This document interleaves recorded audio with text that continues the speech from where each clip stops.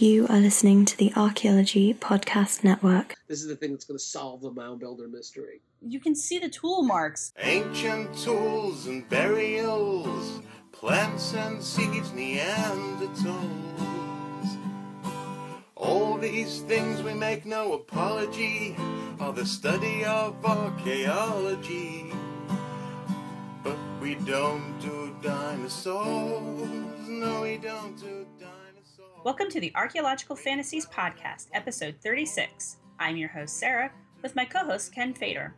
And today, we're talking about Ken's not vacation, where he did research so that the IRS won't sue him. We're going to listen to what he says about his discoveries with the Davenport tablets and what he discovered with the Kensington runestone, along with other stones that Ken's looked at over the years. Get ready to think critically. You will see are a staple of archaeology. But we don't do dinosaurs. No, we don't do dinosaurs. No, we don't do dinosaurs. Welcome back to the Archaeological Fantasies Podcast. I am back with my co-host Ken, who just got back from vacation, or as we are calling it, a research trip. Yes, I object strenuously, Sarah, to your use of the term vacation to describe my research trip. And I want anybody from the IRS who is listening to this podcast that make sure that you write down that I deny emphatically that this was a vacation, or that I had a good time. He says, I, Kenneth Fader, did not have a vacation. No, not at all. Not at all. But you know, it's the great thing, great part of the job, right? Being a college prof, especially a college prof who does research in multiple places, is that you get to go to visit these places, and everybody in the world says, "Oh, you're going on vacation?" You go, "No, damn it, I'm doing research."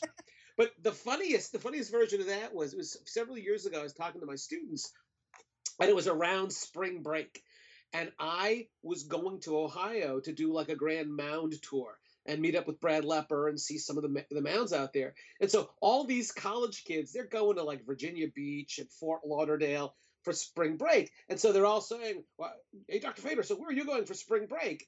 And I said, "Ohio." And they all looked crestfallen for me. And they go, "Oh, what, you have to go there? You got like relatives there?" I said, "No, man, I'm going to go see archaeological mound sites." And they just kind of looked at me like I was nuts and walked away because they were going to the beach. They were just realizing how boring maturity becomes, though. They're just like, damn, I can't go on vacation anymore. No spring break. Yeah. But actually, I am on sabbatical this semester, so I'm not going in and teaching the little darlings for this. And for people who don't know what sabbatical means, it just means longer vacation. Yes, it's right. It's I'm not supposed to say that it's this scam that us profs have worked out where we get to take off time. But I mean, the fact of the matter is, really and for true, I'm busy and doing a lot of work. That's all going to be part of research. It's all part of a research project and all part of what I teach.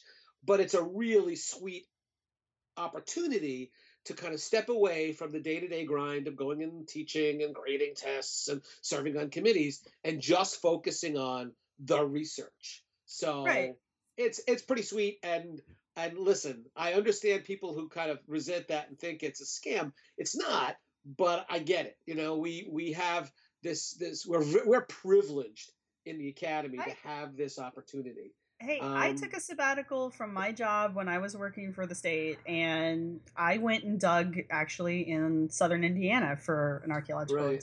So yeah, you can take a sabbatical anywhere you are. But Ken, where did you go? Well, you see, this is the deal. My sabbatical has actually involved several trips, and the theme of it is I'm looking at archaeological sites and artifacts, most of which were discovered, and I'm going to put those in scare quotes, in the 19th century through the beginning of the 20th century. There are some outliers a little earlier, a little later than that. But these are archaeological sites or artifacts that the majority of the archaeological community consider to be fraudulent, hoaxes. And all of the ones that I've been looking at have written, incised, etched messages in some European or Asian alphabet. So in other words, earlier on in the podcast, many podcasts ago, we had Jeff Gill and Brad Lepper talk about the Newark Holy Stones. Right. Well, in my sabbatical, I'm looking at other artifacts, some actually still in situ, in place where these were ostensibly discovered, that are all over the country that have written messages, and they may be in. Remember, with the Newark Holy Stones, we were talking about Hebrew found in a mound that was supposedly 2,000 years old, thereby lending support to the hypothesis that the lost tribes of Israel, or some group of Israelites, made it to the New World in antiquity and somehow interacted with Native Americans. Maybe they built mounds, they buried their dead, or whatever.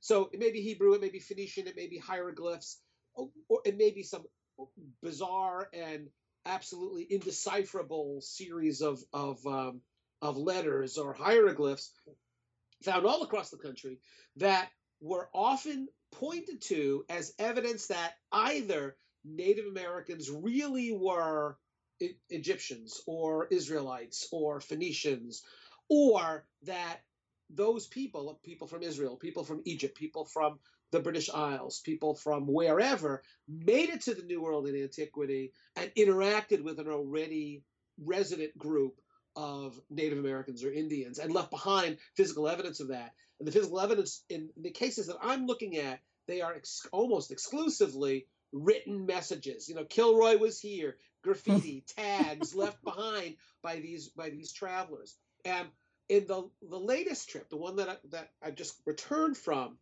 I actually saw two of the most famous. Two sites that are the most famous. There are multiple artifacts. The first are the Davenport tablets, and we'll talk more about this in particular. I'll step back after I talk about where I went this past week and talk about the project in general, but then I'll focus on these two. The Davenport tablets, which are found in Davenport, Iowa, in the 1870s, 1877, I think it was, found in a mound and there are images, pieces of slate and images that clearly do not appear to be Native Americans, not the style of Native American iconography. There appear to be written statement on one of them, images that in fact look like things from Old World alphabets. So those are the Davenport tablets, and there are two tablets. One of them actually has message on both sides. We talk about the three messages. So I got to see those at a wonderful museum, the Putnam Museum in Davenport. If you're in that area, Davenport is pretty close to the border with, Wisconsin? I don't even know. No, Illinois, Wisconsin. It's all kind of the same. It's all a blur to me. For driving so much. It's a wonderful Are museum. you saying those states all look alike? No. They're really close together, and they look alike. Yes, they absolutely look alike. The deal is, having done a lot of travel as in my 50 Sites project, that's my obligatory reference to the book that's coming out sometime that everybody should buy for Christmas, and buy multiple copies, absolutely. But my 50 Sites project, and now in this epigraphy, which is the word used for these written messages, that project, I travel around a lot. And listen, I love the people of the Upper Midwest. They're wonderful and sweet, and everybody was incredibly helpful, and it's great. But you drive there, and you drive there for 4 hours, and you look out your window and you go, have we actually moved? Because this looks exactly like what we were driving through 4 hours ago. It's rolling hills, a lot of farmland. This time of year, nothing's green, so it's all kind of brown. It's different from driving, through Sedona in Arizona, where you have these amazing red rock caverns and mountains, and that's gorgeous. It's very different in the Upper Midwest. But I saw the Davenport tablets, which are really very, very interesting. I'll talk more about that in a little bit. And then drove, it's kind of a long haul, to Alexandria, Minnesota, where maybe at this point the most famous of the epigraphic artifacts is housed, and that's the Kensington Rune Stone. Dun, dun, dun. Yeah, found in Kensington, but being displayed, and more about that in a little bit, in Alexandria. It's about 15 miles away. So I got to see that, and that's in 1898, I think, is when the Kensington Runestone was discovered, and again, in scare quotes, and it's been the topic of a lot of controversy. But actually, both Kensington more than Davenport still at this point, although both have generated a lot of controversy ever since their discovery.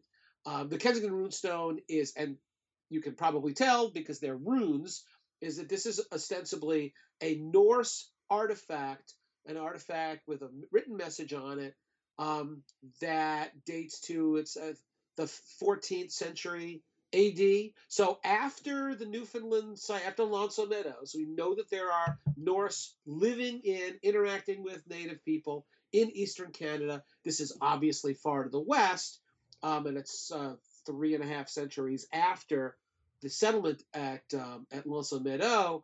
But that the idea here is that the Norse actually traveled up, I guess, the St. Lawrence River into the Great Lakes, portaged a bunch, ended up in this spot in the middle of Minnesota, and left behind this message, and then went their merry way.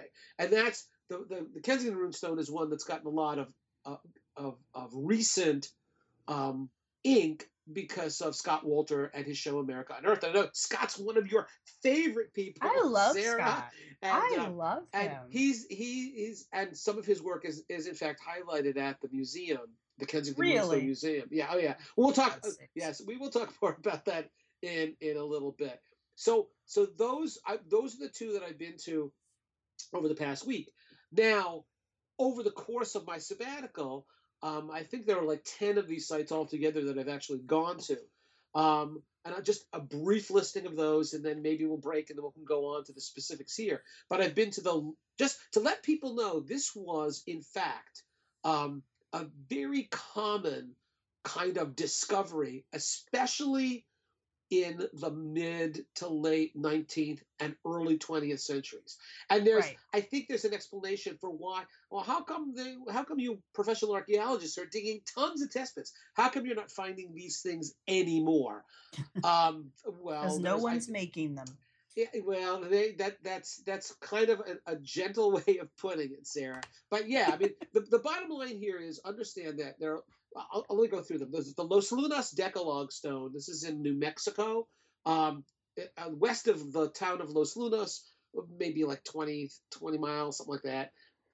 And Los Lunas is about 45 minutes from Albuquerque.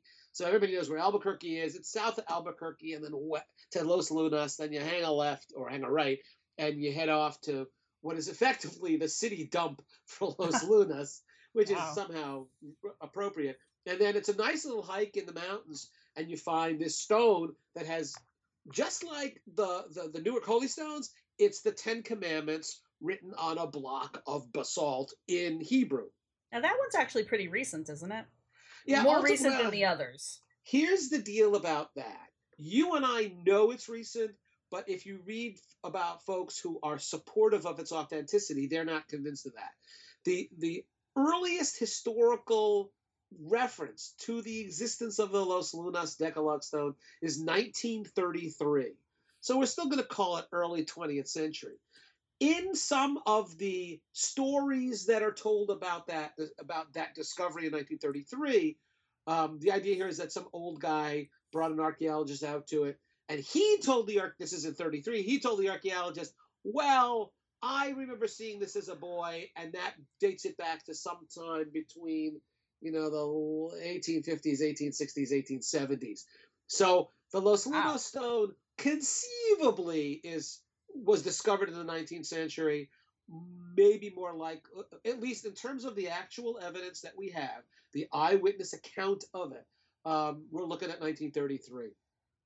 Right. I think I've mentioned the fact that I visited the Heavener Rune Stone, which is in Oklahoma. One of the interesting things about these rune stones is that these Vikings, they're a coastal people, they're a maritime people. Right. They got these boats. What in the hell are they doing in Oklahoma and Minnesota? And I guess the argument is, well, you see, they traveled up the rivers and they I guess, portaged in some cases and then wandered around. And they certainly did go upriver in a number of cases in Europe. And so it's not inconceivable that they would have traveled further inland than just along the coast. But some of the two areas, the Kensington Runestone and the Heaviton Runestone, seem really unlikely that if the Norse in fact traveled west of northeastern Canada, that Oklahoma and Minnesota do not seem to be the most obvious places for them to make landfall. Well, But so the other funny part about that is, the whole going up the river thing. People just always throw that out there. Oh, they went up the river. When you look at the route that they would have had to have taken to get close to wherever they supposedly landed and trekked within to the land that way, those aren't really boating rivers. Like there's parts of it where you can't get through, or else we'd be shipping on them. Yeah, if you're doing this boat ride thing, though, the rivers that are proposed as the avenues or by which the Norse entered into the heartland, those are not ones that if I were the captain of a Viking vessel, I would probably have said, no, screw this. Let's find a bigger river because they're not really navigable. No. But be that as it may, so there's and also Crack Cave, which lends itself to the obvious argument that to believe any of that stuff you have to be on crack. But I am not gonna stoop to that. I will. Is that part of the Turkey Run or Turkey Canyon grouping? This is Painted Canyon in southeastern Colorado, which has lovely, lovely rock art, some pretty cool petroglyphs, and some really, really nice pictographs of a sort that I've never seen. And probably because it's just, I'm used to most of the rock art that I've seen is down there in New Mexico, Arizona, and Utah. And stylistically, it's very different from the stuff in southeastern Colorado. But so in Crack Cave, there's supposed to be Celtic or Ogham, which is a writing system that I think it's it's after the Common Era begins, and it's mostly in Ireland, and it's straight kind of horizontal line or a vertical line with then perpendicular lines coming off of it. And as you know, Sarah, there are lots and lots of tallyings that Native Americans did that you could fool yourself into thinking, well, that's Ogham because, well, it's a line with a bunch of perpendicular lines off of it. If you didn't know anything about Ogham, yes. Yeah, exactly. Which is Ogham's very distinct. Actual Ogham is very distinct. But it's certainly I'm glad I went to the Picture Canyon in Colorado because it was quite lovely.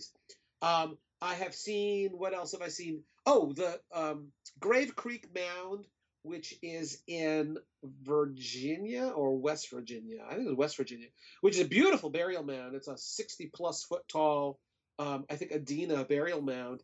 And during its excavation, again, 19th century, a tablet was found inside the mound with some bizarre scratchings. In this case, nobody's exactly sure what language it's supposed to be. I mean, at least in the case of the Kensington Runestone and the Heaviton Runestone, all right, those are Viking runes. If they're fake, somebody at least had a template on which they made these stones. But the Grave Creek stone is just like somebody was high and scratching on a pebble because it is of no known language.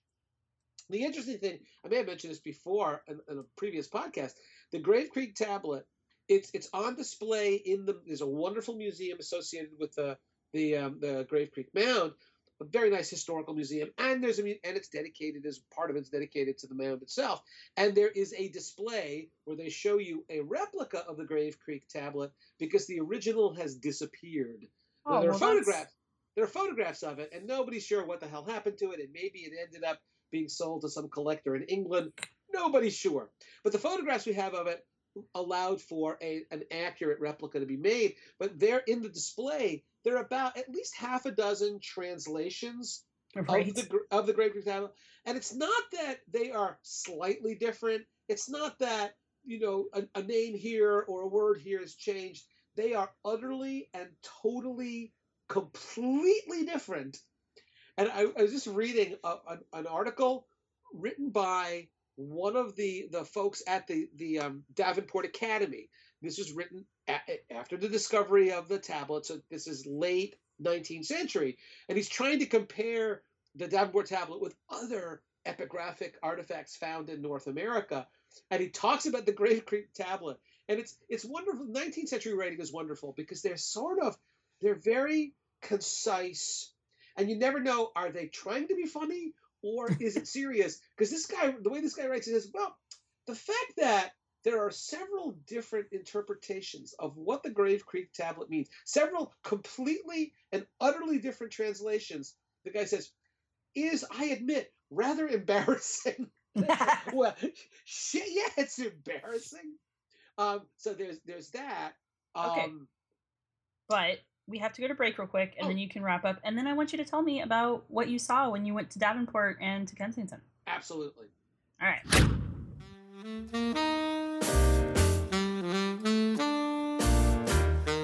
Telling a different story to the traditional lines of archaeology, the Anarchaeologist podcast seeks the stories and ideas that are often overlooked or not considered real archaeology. Video games, anarchism, and archaeology in the middle of hostile areas. Host Tristan doesn't search under the rocks, he destroys them. Available on iTunes every fortnight.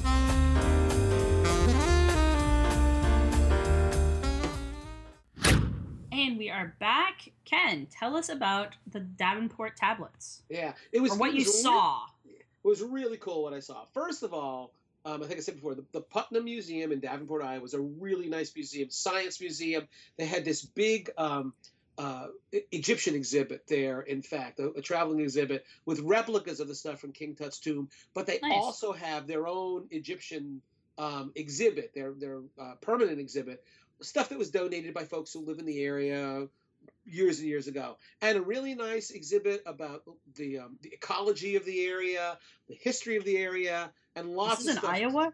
Yeah, and lots of stuff devoted to Native Americans. It was really very cool. And in the part of the museum that's devoted to, with lots of dioramas, really well done, there is a panel, a display case on the wall devoted to the Davenport tablet. There are 1, 2, 3, I think it's 5 artifacts that are on display altogether. 2 of them are effigy pipes, Sarah.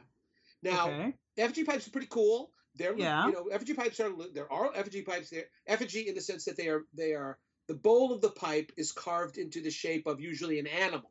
So I've seen authentic Hopewell effigy pipes that look like ravens, coyotes.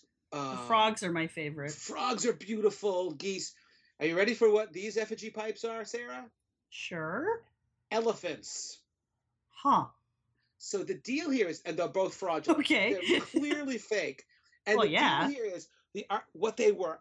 The point of making fake pipes that look like elephants was that these things date to when elephants roamed the Midwest. So in other words, but nevertheless, the argument. So woolly mammoths are kind of the stereotype of those animals are Ice Age animals, and so these critters were made to look like elephants, almost certainly to try to convince people that these were being found in mounds and that the mounds dated to a very ancient period. There, at some point, I have to find the original reference, but there actually was a suggestion that the mounds were so large, the people who built them must have had domesticated animals, and those domesticated animals may have been mammoths or mastodons. That's how weird this gets. So you have those 2 pipes were not found at Cook's Farm, which is where the inscribed tablets were found. But the deal here is that the 2 pipes, one of the pipes was found by Jacob Gass, Gass, and he's the main man. He's the Charles Dawson in all of this. Charles Dawson was the guy from Piltdown who was involved in all of in the Piltdown discovery, but we're never quite sure, was he alone in it? Was he just a dupe, or was he behind it altogether? So Jacob Gass found one of them, and either it was his brother or some other member of the Academy found the other, and they're clearly fake. Jacob Gass is a German. He's a reverend and he's German, and he has recently relocated to Iowa. And from what I understand, now most of what I know about the Davenport tablets comes from the book The Davenport Conspiracy Revisited by Marshall McCusick. And that book's still around. Go and find it. It's a wonderful book. McCusick was an Iowa State archaeologist, and a real deal archaeologist. And the Davenport story bothered the hell out of him, and he decided to devote a bunch of his time to kind of breaking it down and solving it. And here's what happened. Now, I'll tell you what I saw, but just to give you background. So Jacob Gass arrives on the scene in Iowa, and he becomes a member of this academy. These academies were kind of common things in the Midwest, especially. Okay, what's the academy's name? The Davenport Academy. Okay, sorry. That's the name of it, because it's Davenport, Iowa. Right. And what it is these guys, people who were members of the academy, as was true in other academies, they're living in basically a very rural area where most of the people in town are farmers. But these guys are doctors or lawyers or engineers or surveyors. They are more highly educated, and they don't have a place to go and sit and to have elevated conversations about history, geology, and archaeology or art. The farmers have the Grange. They have places where they meet where they can talk about farming.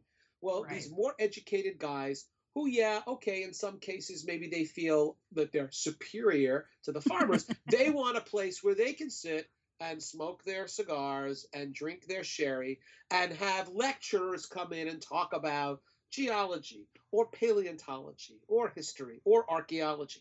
And that's what the Davenport Academy was. So you've got learned men in a town that's basically pretty rural, where people do not have a lot of education. It's a place for them. It's a social meeting place. It's an educational place. It's a place where they can talk about things more than, what wheat futures are going for. Right. And one of the things that was interesting to the folks in the Davenport Academy, as was true throughout the Midwest, was the mound builder mystery. Who built the mounds? Couldn't have been local Indians. They're simple and backward and primitive. So we're going to solve this. So the thing is, though, that a number of the people in the Davenport Academy had dug in burial mounds, and they hadn't found very much. Gass arrives on the scene and apparently immediately gets people pissed at him, because he tells them, well, if you haven't found the answer to the mound builder story, you're all just dumb, because obviously the answer is here in the mounds. And I just arrived, but I'm going to solve this. So he immediately puts people off and then hits a gold mine. There's a local farm, Cook's Farm, in which there's a burial mound, and it's going to be changing hands, and they maybe are going to plow it under, and Gass gets permission to dig in the mound. And in fact, they find human burials and a lot of very interesting artifacts. So the deal here is that the other members of the academy are kind of resentful of him. And there's a lot of talk about, how are we going to get this guy? How are we going to make a fool of him? And at least this is McCusick's opinion. He went back and looked at diaries and looked at original sources and primary documents. And what he came up with was this notion that these guys decided to make a fool of Gass. And what they did, and here's the part that absolutely clinches it. There are 2 slate tablets, and really 3 if you count one that's got a message on both sides, which then was subsequently split apart because it's just slate, so they just broke it along the cleavage plane. So you can, in the museum, you can see both sides of one of the tablets and the one inscribed side of the tablet that's inscribed on only one side. And I'll talk about that, the inscriptions, in a sec. Right. They're roofing tiles, Sarah. I mean, no, but here's the deal. One of them even has the holes that the nails went through. Now, I'm not going to vouch for this, Sarah, but I want this to be true. The roofing tiles, the slate tiles, I have read, actually came from the roof of the local house of prostitution. That would be amazing. Wouldn't There's that no be way to great? check that, but that would be amazing. That would be amazing. And so the idea here is that these guys were at the academy one night, and they didn't even bother to knock the holes off? No. They were getting drunk, And they decided, let's make a fool of that gas guy because he's a pain in the ass. He's a big mouth. He's a braggart. They climb up to the roof. They steal the tiles. They go to the basement of the academy and they scratch this nonsensical bullshit on two faces of one tile and one face of the other. And then they sneak out to Cook's farm. They bury the slate tablets in the mound. Gas finds them and absolutely, does that victory dance that they do in the end zone. Look, I have solved the mystery of the mounds. Now, here's the deal. One of the tablets is called the hunting scene. And it's one of the things that I've noticed about a lot of this stuff, Sarah, is that it's extremely, and this is true for the Michigan relics. It's true for the Davenport tablets. It's true for the Crack Cave stuff. It looks very simplistic. It looks like a fourth grader did it. Right. It doesn't look, if you've ever seen Egyptian hieroglyphs, if you've ever seen real Hebrew, this stuff looks like somebody was like just didn't have any skill or ability or knowledge, which is exactly what it was. So weren't you the one that made mention that, when the Europeans went out adventuring, they sent their least educated, and that's why all of the writing is such crap? Maybe that's true. But it's amazing, actually, when you read some of the stuff written by folks 300 years ago. Sometimes it's so beautifully written. It's better than anything a college kid could do today. These folks, if they went to school, they learned how to read and write, and they read classical literature and the use of allusions and metaphor and simile. It's kind of amazing. But anyway, so the hunting scene is this bizarre thing. It's a tree, again, very childishly drawn. Yeah. With like animals kind of floating around it. And so the argument was, they're showing the hunt. The other side of it is called the sacrifice scene. And what it looks like, what it's claimed to be, is a human sacrifice. There's smoke, and it looks like, like if you were applying to cartoon college and you drew this is how I'll draw smoke, they would tell you, find another job because it's so badly done. This one has almost like a rainbow across the top with a random assortment of things that are supposed to be letters in this rainbow. And then there's smoke and what looks like a fire underneath, and people look like humans kind of holding hands around the fire, and the argument is that it's some kind of a sacrifice scene. And those are two different sides of the same tablet. The other tablet has a series of concentric circles with marks inside, and maybe it's like a zodiac. That's the one that, by the way, still has the holes from the nails that held the roofing tiles on. It sure does. So, my God, I pulled up pictures, so I'm looking at them while you're describing them. And I took some photographs, and I will send those to you, Sarah, and by all means, upload them. Show them on the blog. They're just silly looking. The other thing that McKusick found was that these guys had in their possession a dictionary that gave examples of letters from old world scripts. And you can almost go down all the letters that are shown there in that kind of semicircle above the human sacrifice, then that each one of those shows up in this dictionary. So they knew they weren't writing anything. They just went to a thing and said, here are random letters from various scripts, and they repeated them. One of the mistakes they made, as McKusick showed, was that some of the letters are not contemporaneous.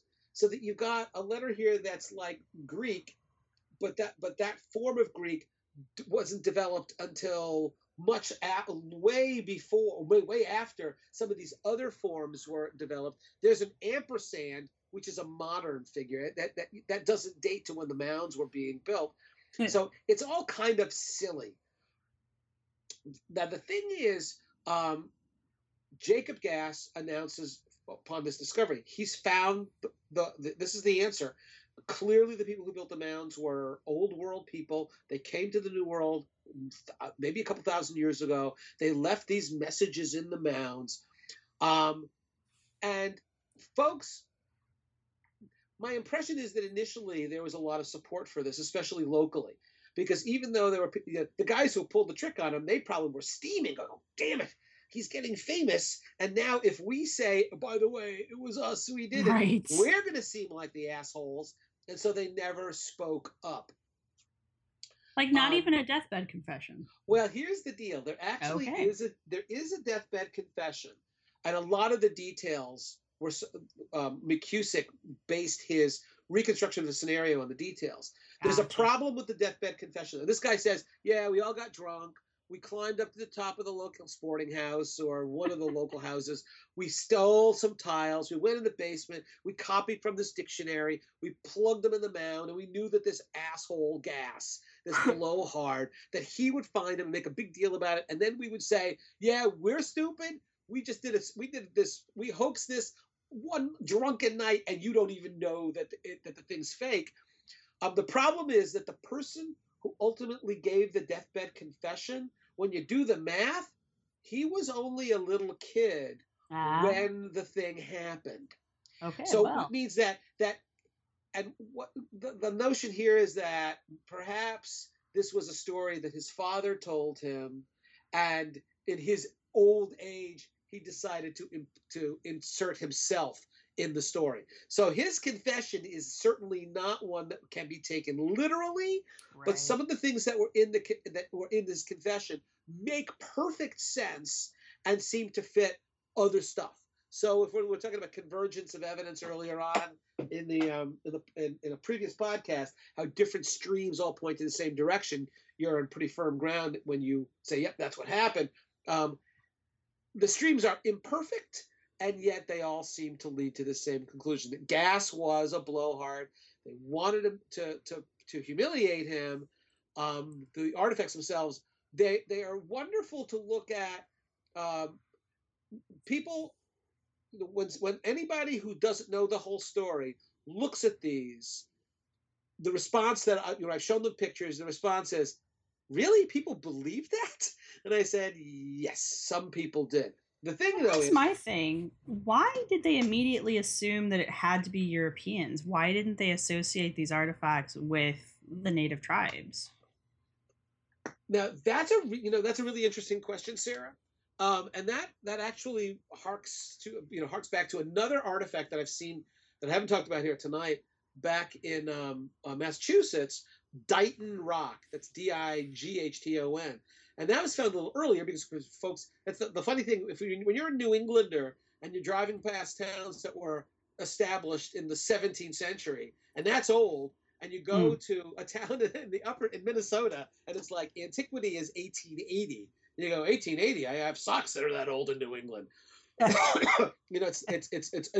are centuries difference in terms of the depth of antiquity. What passes for deep time in Minnesota is, well, wait a minute, I live in a house that's built in 1840. People didn't even get to some of these towns I drove through until the very late 19th or early 20th centuries. Right. But Dighton Rock, when Dighton Rock was first discovered, this is, in fact, a rock that's covered with petroglyphs. One of the common reactions, and this will blow you away, was that Indians were not capable of scratching messages into rock. Yes, I forget that. I've actually seen, now, I'm not supposed to say this, but I've been reviewing a book, not written by me, about this stuff. And this was a wonderful book. And I hope when it's published, maybe we can get him on the show, because absolutely we'll get the author on the show.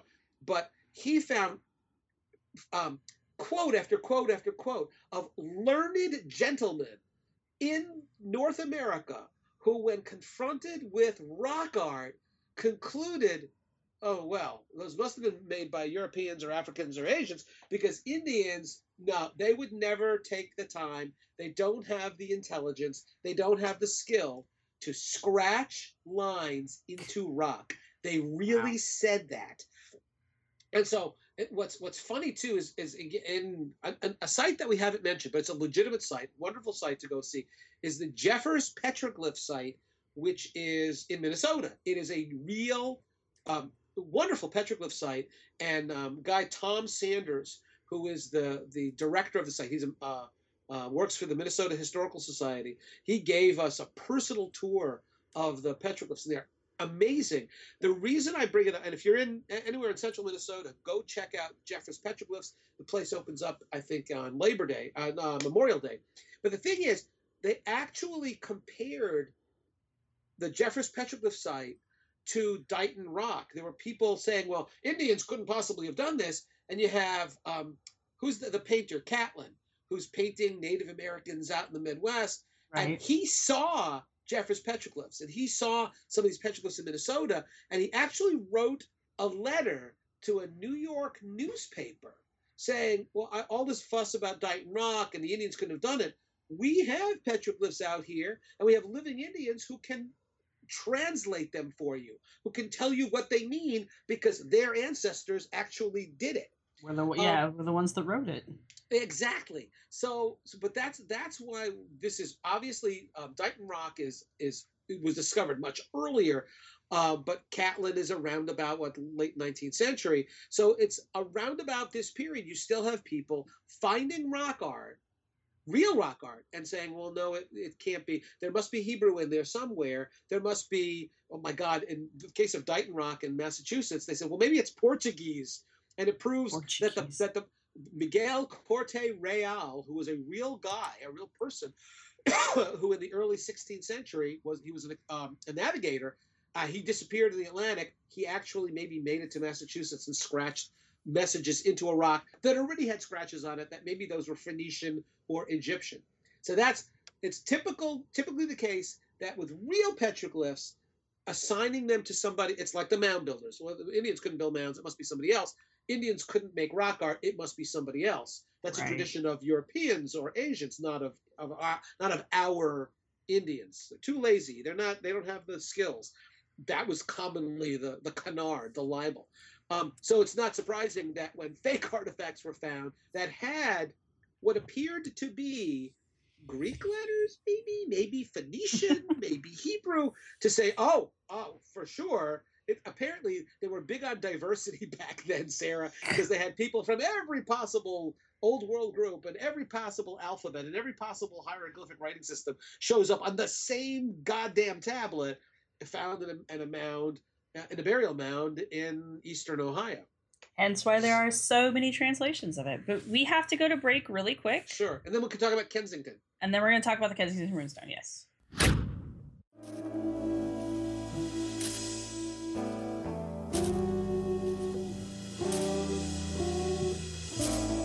The CRM Archaeology Podcast brings together a panel of cultural resource management professionals to discuss the issues that really matter to the profession. Find out about networking strategies, job hunting, graduate programs, and much more. We'll often feature interviews with college professors, CRM business owners, and experts as well. Check out the show on iTunes, Stitcher Radio, and at www.archaeologypodcastnetwork.com/CRM Arc Podcast. Let's get back to the show.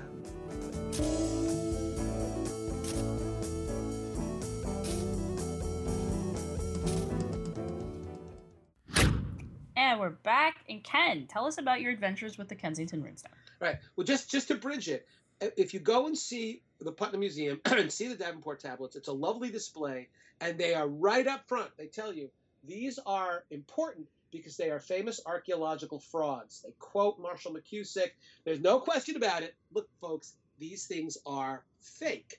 And that's cool. And it's important because they are part of American history when people were looking for an old world presence in the new world to somehow kind of deny the capabilities of Native Americans. So then we drive to Alexandria, Minnesota, which is this lovely little, Scandinavian town. The reason it's a Scandinavian town is there's like this 40-foot tall Swedish lumberjack sculpture overlooking the town, which is a little bit disconcerting. Now here's just to show you the context of the Kensington Stone. Number one, it's in its own museum in Alexandria called the Kensington Runestone Museum. But when you walk in, you realize it's the Chamber of Commerce. So clearly there's something about the Kensington Stone that the Chamber of Commerce feels is an important thing to tether onto, to kind of hook onto, because it's what makes Alexandria special or different. And you walk in, and the people there are lovely. They couldn't be nicer. But very clearly, they are invested in believing that the Kensington Runestone is the real deal. And so you walk in, and there's a kind of, not a rotunda, but a big room when you walk in, open the door, and there it is in a glass cube in a place of honor with dramatic lighting, and there it is. It's much. Here's how dumb I am. It's much smaller than I thought it was going to be. It's only like about 3 or 4 feet tall. And the reason I thought it was much bigger is that, I don't know, 10, 20, 30 years ago, at the find spot where Swedish immigrant Olof Ullman ostensibly discovered it, they had a replica made that's like 10 times bigger than the real one. So I remember seeing a photograph of a bunch of kids around this runestone that was freaking gigantic, thinking, and it's not that big. That's a hell of a runestone. Turns out that's not the runestone. So yeah, it's actually pretty small. And the deal is, the runestone tells a story. It basically tells the following story. All right, so we're a bunch of Scandinavians, and we got Norwegians and Swedes, and we went and fishing, and we came back, and a bunch of people, the place was decimated. A bunch of our guys were killed. Holy crap! We're peace out. 13, right. I think it's AD 1342. Peace out. Screw you guys. We're going home. And this stone is left there to commemorate or memorialize their their presence there, and also the death of, I think, 10 of their comrades. All around it, there's like a 9-minute video doing a little bit of the history of the runestone and the story of its discoverer, this farmer living in Kensington. Here's another thing that I thought was hilarious that nobody ever questions. The runestone is located now in this museum in Alexandria, Minnesota. It was discovered, I think it's about 15 miles away in the community that is today called Kensington. That's why it's the Kensington Runestone. Right. But at the museum, you can buy a license plate frame, for the license on your car, that says Alexandria, Minnesota, birthplace of America. And not only is that hilarious, it's Kensington that should, if it's legit, it's Kensington, not stinking Alexandria, for God's sake. But I did not buy that. By the way, in the museum's gift shop, along with T-shirts and funny-looking Viking hats, it's Vikings. It's Vikings all the way down. You can buy. They have 2 bumper stickers you can buy, Sarah. And did you buy them? No, I didn't. But it's equal opportunity. There is one that has a picture of the runestone on it that says Kensington Runestone.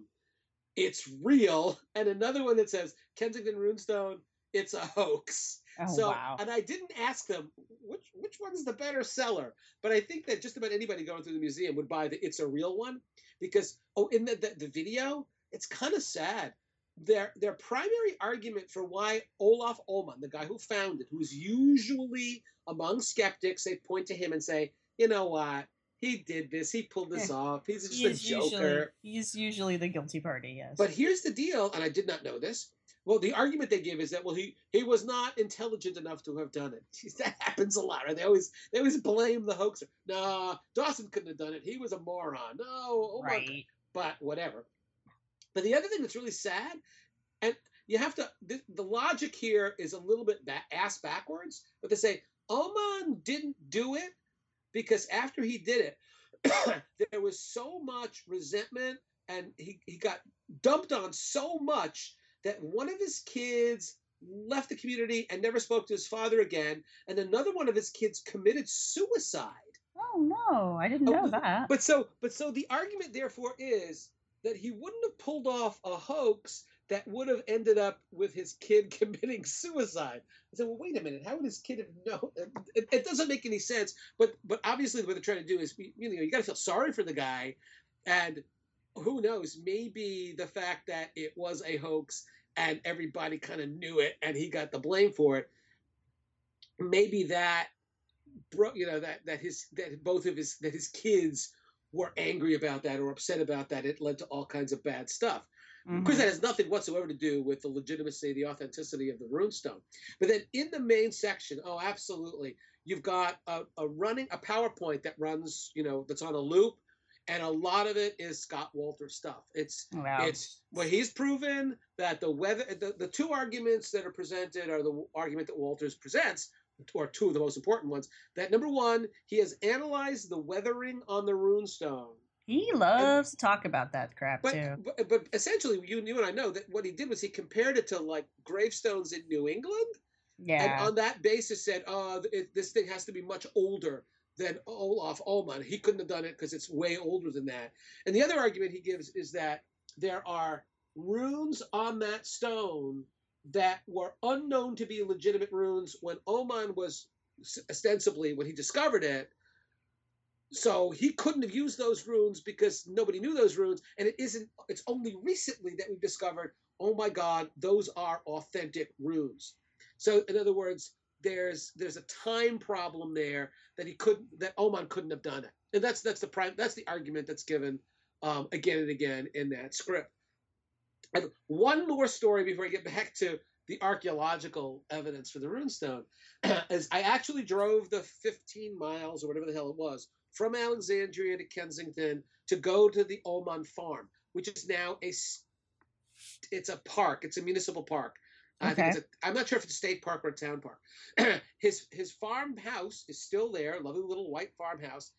It's closed now. It opens up, I think, in this, when the weather gets nicer and they have people actually there to give you tours. So it was closed. I got a couple pictures of it. And then it's nearby. You just walk this little path, and there's a sign, a brass sign or bronze stuck into a stone saying, "This is where Olaf Ullmann found the Kensington runestone." Now, really cold that day. It was really windy. Weren't a lot of people out and about. But I was there taking some pictures, and another car pulls up. And the guy gets out of the car, and he's a big, tall guy with blue eyes, like everybody else in Minnesota, right? He's probably Scandinavian. And he comes over to me. Sarah, he's making a pilgrimage. No, for reals. And he's there, and I see he's really emotional about it. And he turns to me, Sarah, and he goes, "Oh, wow, it's amazing." And he looks at me and he goes, "Are you Scandinavian?" Nice. I said, "No, dude, I'm not Scandinavian." He goes, "It's all right, but still, this is an important place." And then he went ahead and, walked around. My suspicion is the impression. Oh, and as you drive from Alexandria to Kensington, along the road, there is a real, very well-made, professionally made series of road signs that have a picture, a drawing of a Viking boat in full sail, and it says, "You are on the Viking Trail." The point here is the Davenport conspiracy, Davenport tablets, there's no invested community in eastern Iowa that says we are the descendants of the people who left those tablets and we're here to defend the honor of those tablets. Because they can't point to one group definitively, exactly, like the Kensington Stone does. So so the valuable lesson here, Sarah, is if you're going to pull off an archaeological hoax, be more focused. Right. Choose one ethnic group to be the not Native Americans. Point. No, not Native Americans. Of course not. So, can't pick Native Americans. So the deal is with the Kensington Stone. When you look at the license plate frame, it's fun, it's funny, but there's an element of seriousness to it. Birthplace of America. So it's not those Indians, it's not those Italians, Columbus and those guys. It's not those English at Plymouth.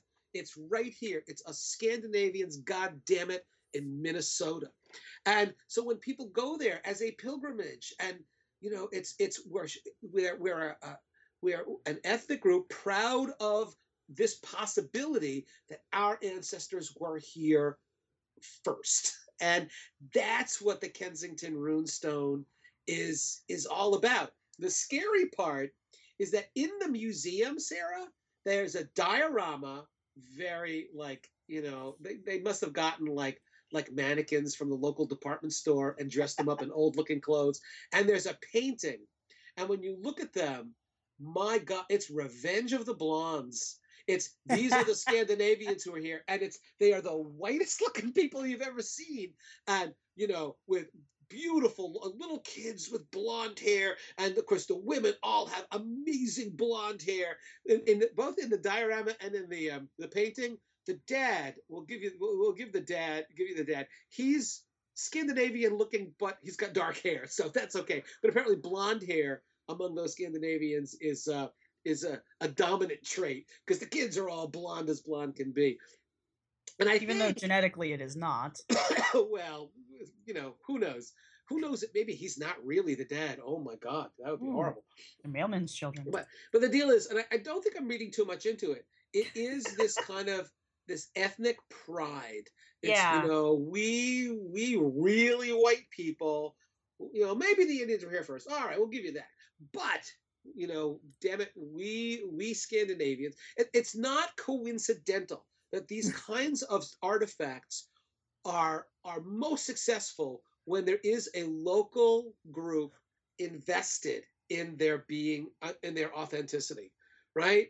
Because of course, if I'm Scandinavian in Minnesota, I would think it's pretty damn cool if that Kensington runestone was real, because it shows that we have incredibly deep roots here, that my ancestors didn't arrive in the 1870s or 1880s. They arrived much longer ago than that. I think the 14th century. I think a lot of people try to use that as some kind of like retroactive claim of which is unfortunate, of authenticity on an area, and it's just kind of like it still irritates me, but I'm sure that's a conversation for another time. But it's still an irritating thing that people do. Well, and then ultimately, you know what? If you want to give the Scandinavians the Kensington runestone, that's cool. Native Americans beat them there, even if it's 13. Native Americans were still there before the 10, 12, 15,000 years before right, that. Exactly. But it's okay, after the Indians, we were here first. The thing about the Kensington runestone, and if you go online, if anybody here listens to podcasts, you go online, you'll see lots of arguments about the runic writing, about the weathering on the stone, a whole bunch of other stuff. That's all well and good. I am not an epigrapher. I am not a linguist. I'm not a geologist. But here's what I know as an archaeologist. If a whole bunch of Scandinavians were hanging out in Minnesota long enough to sit there and carve in a very hard sandstone this message, there would be standard pedestrian archaeological evidence for that. Hey, if they were there, where are their fireplaces? Where are the artifacts that they lost or broke or discarded? The 10 people who ostensibly were killed by Native Americans. Yeah, where are these people? Where are their bones? Where'd they bury them? Or if they burned them in a pyre, because that's the other thing I've heard. They didn't bury them; they burned them. That still shows up in the record. So where are the funeral pyres? I mean, Alice Kehoe wrote a book on the Kensington runestone, and Alice is pro authenticity, and Alice is a trained anthropologist, archaeologist. I have enormous respect for Alice. I think she's wrong about this. I think she's backed off of her support of the Kensington runestone. I'm not. I haven't seen that, so I'm going to let Alice speak for herself on that. But Alice herself, because she's a scientist, says, "Hey, you know what, guys? They have done archaeological surveys in and around the runestone find spot and in the general area. So archaeologists have dug a bunch of test bits, and they have not found a single artifact, a single piece of material culture that would lend support to the authenticity of the Kensington runestone." So, Scott Walter can go on and on and on about the individual runes and about the weathering, but he doesn't have an answer to this question. Where's the stuff? Yeah. And if you don't have the stuff, then of course, as an archaeologist, that's the gold standard, artifacts. The reason archaeologists laud the work of the Ingstadts at L'Anse aux Meadows is because they exactly found the stuff. the material evidence that supported the sagas were largely accepted by historians, but you got scientific archaeologists saying, well, those are good stories about Vinland and about the Vikings coming here, and it all makes sense, but without the smoking gun, meaning the ring-headed bronze pin and the iron boat rivets and the iron smithy and the Viking booths and the house remains. All you have is an interesting story, maybe a compelling hypothesis, but you don't have proof. That's exactly what we have in the Kensington Runestone. There are a lot of reasons to believe the thing is a fake. Forget my reasons for believing it's a fake. Forget my just so stories, but forget those who support pro-authenticity. Forget their just so stories too. Find the Viking encampment for the guys who obviously were traveling throughout Minnesota. Find one goddamn encampment, and now we'll say, hey, you know what? That lends greater credence to the claim that the Kensington Runestone is legit. But without that, I'm sorry, there just isn't any material support for that claim. Yeah, no. Yeah. And the stories around it are just very suspect as well. I mean, it's the whole discovery story, and there is another deathbed confession there, and that one's a lot more reliable than the last one. It's just, I will never say that the Kensington Runestone is an authentic artifact. So, and I don't think there's anything there. And that's, Sarah, as somebody who you do a lot of CRM work, right? So I do. You, in your work, or have. did a whole, I think the technical term is you do a whole shit ton of test pits. And archaeologists all over America, I mean, it's an interesting, I think we're heading towards the end here. And here's the general thing. These artifacts, these epigraphic artifacts, these artifacts with Old World writing, Old World script, almost all of them are discovered in the middle to late 19th, early 20th centuries, when there was a lot of controversy about who are the Indians, where they come from, who built the mounds, and that as soon as the field becomes professionalized, as soon as archaeologists start getting a background in geology, in stratigraphy, in history, in anthropology, and start getting a lot of, and to go out and dig, you have to have some experience, and you dig with a mentor. And by the time you're doing your own field work, you know what you are doing. It's an interesting point to make that once that happens, nobody finds these artifacts. And there are two possible explanations. If you are conspiratorially minded, it's we're still finding them, but we're hiding them. We're keeping it a secret. Me and Sarah, we find this shit all the time. We're up to our asses in Viking runestones and Phoenician and hieroglyphs. But I know I'm running out of space. But for some perverse reason, we don't think you could handle the truth, so we don't tell you. So that is one possible. That's one hypothesis. The other hypothesis is they're not being found because they don't exist, and because people realize archaeologists today, they're probably too good at figuring out disturbance in soil and too good at measuring weathering, and that they couldn't be fooled. And besides which, it's not like a big issue anymore. Who built the mounds? Who are the Indians? We know all that stuff. Archaeological evidence, genetic evidence, historical evidence, ecological evidence, epidemiological evidence all shows, hey, you know what? They came from Asia. They built the mounds at some point after that. And so... Well, and the other important thing is that the field was very young back then. Oh, yeah. And anybody could have been, like you were saying, anybody could have been an archaeologist. Jacob Cass was not an archaeologist. He was a reverend who dug holes. Right, but it was a thing that, like, a lot of wealthy people would just declare themselves antiquarians and go off and start digging holes. And sure. It was accepted, oh, you're an educated person. You're duly qualified to go dig holes. And like you said, it wasn't until the field started professionalizing and started becoming where people started saying, maybe we should know what we're doing before we go digging holes. You should be able to recognize a stratigraphic sequence. You might keep things in situ and see what the associations are. You might recover organic material. It's a good thing. Thanks to the early the early development of the field. I mean, that's how we learned what we needed to know, and there were a lot of really important, not exactly archaeological discoveries, but field discoveries, like things that helped build the field into what it is today that were made during that time. You know, technology and technique became a thing. Sure. But the reason why you see that rash of fake artifacts that all pop up in that exact same time span is because it was easy to do. We didn't have all the answers yet. But the other important thing is every time one of these things pop up, there was a huge skeptical response to each one of these. So it's not like they were always accepted outright. There was always somebody who was willing to say, no, this isn't right, this is a fake. Yeah, and then science eventually corrected itself. But what's interesting, and there's a good sociological, anthropological study of this.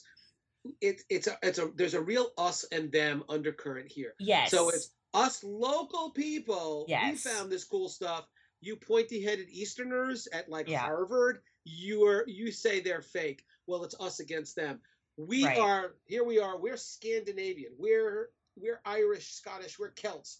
And you English, the assumption is that the scientists back east are all from an English heritage, and you're telling us that this is fake, that we don't know what we're talking about. Right. You're scientists, we are simple people, we don't know what we're doing. So there's that us them. So that you got people like Cyrus Thomas at the Smithsonian saying, oh well, no, the Denver tablets, these are clumsy fakes. Of course they are. And then people then respond to that, resenting that this outsider is trying to impose his orthodox view on us when we have the answer and he doesn't.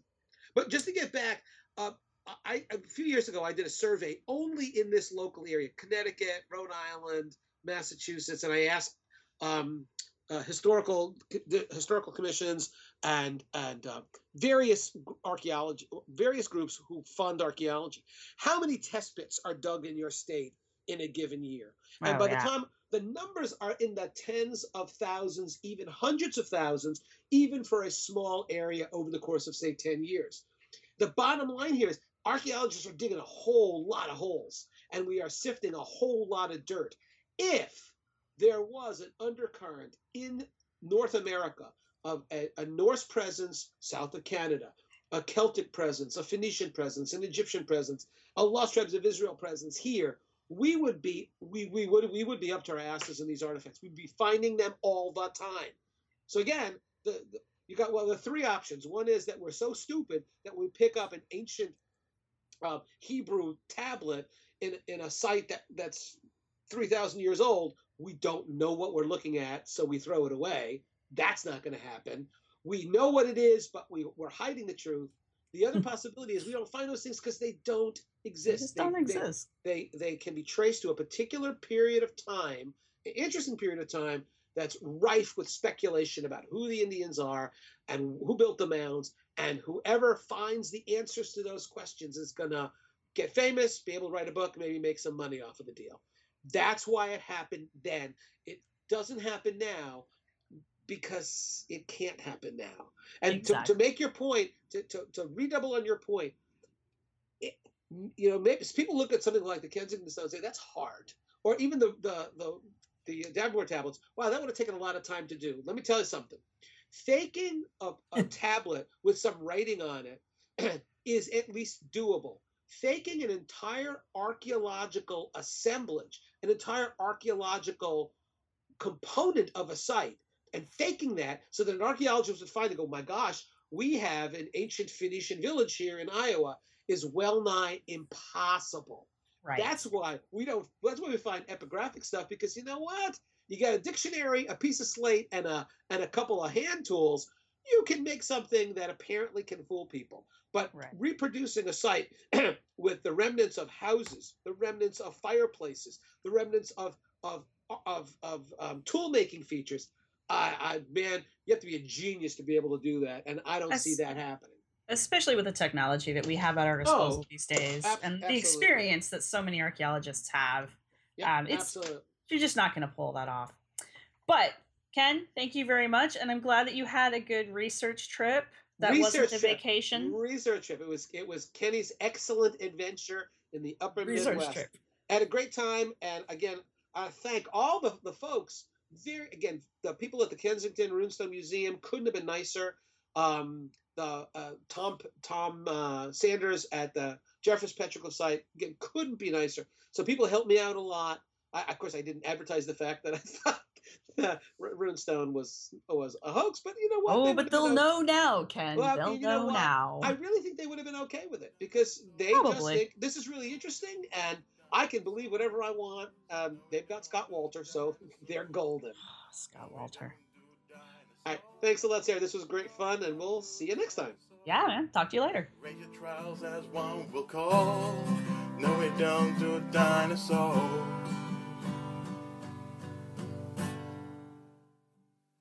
Thanks for listening. We hope you've enjoyed it. Our music was provided by Archaeosuit Productions. If you like what you've heard, please subscribe and rate us on iTunes or Stitcher and share us wherever you use social media. You can contact us with your questions, comments, or angry email at archyfantasies@gmail.com. You can follow the podcast at www.archaeologypodcastnetwork.com/archyfantasies. You can follow the blog at www.archyfantasies.com and get updates on Tumblr and Twitter at archyfantasies. You can also look for us on Facebook. If you're looking for the show notes for this episode, go to the podcast website at www.archaeologypodcastnetwork.com/archyfantasies. Thanks again for listening. Dinosaurs. No, we don't do dinosaurs. We don't do dinosaurs. This show is produced by Chris Webster and Tristan Boyle, and was edited by Chris Webster. This has been a presentation of the Archaeology Podcast Network. Visit us on the web for show notes and other podcasts at www.archaeologypodcastnetwork.com. Contact us at chris@archaeologypodcastnetwork.com.